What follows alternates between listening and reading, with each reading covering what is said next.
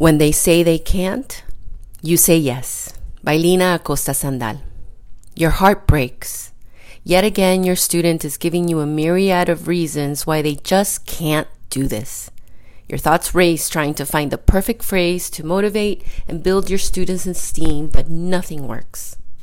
Multiple studies have shown that positive affirmations can backfire when a person does not believe the affirmation they are repeating. It can actually make the negative self-talk worse. For a positive affirmation to work, we must internally know that we are actually capable of what we may be worried about. In the case of your student's negative self-talk, they can't imagine that they can do it. What do you do when a student is speaking negatively about themselves? Believe it or not, the worst phrase you can use when a student is in the midst of a self-doubt is a positive one like, "No, you're not dumb. Of course you're smart." Instead, always meet them where they're at. Be with them and try to understand what they are feeling.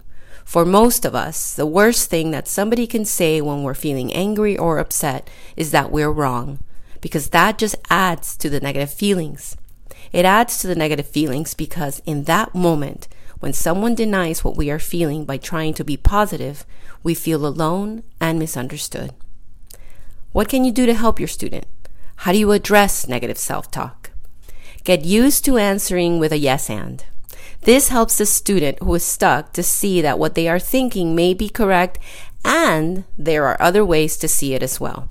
For example, if they say they don't want to try anymore because they can't learn English, you can respond with, "Yes, and right now it is really hard and you feel disappointed that you keep getting the answer wrong.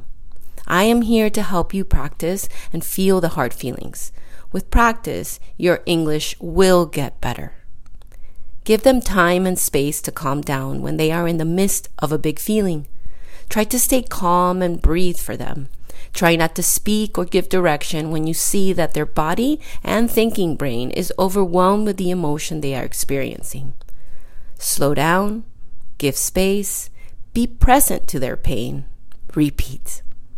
Your loving response will help them understand that all emotions can be managed no matter how big they get.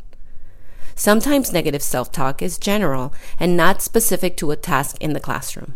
In those cases, always remember you can't ask them what happened or why do you feel this way. They may not know when they are overwhelmed by big emotions and negative self-beliefs. You are the one that helps your student process and figure it out because their body and mind are overstimulated, and that is why the negative thoughts creep in. After a difficult incident of negative self-talk with a student, ask yourself these questions, and they will help you guide and help your student moving forward. How was their body? Tired? Hungry? Thirsty? Did they move, exercise today? What happened right before the incident? What happened a day before the incident? What is happening in the future that may be changing and they may be anticipating? Asking yourself these questions will help you figure out what or why they are feeling so defeated. Negative self-talk is difficult to manage.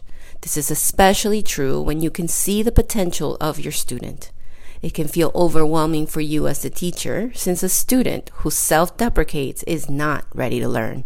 By definition, the student is keeping you from doing your work.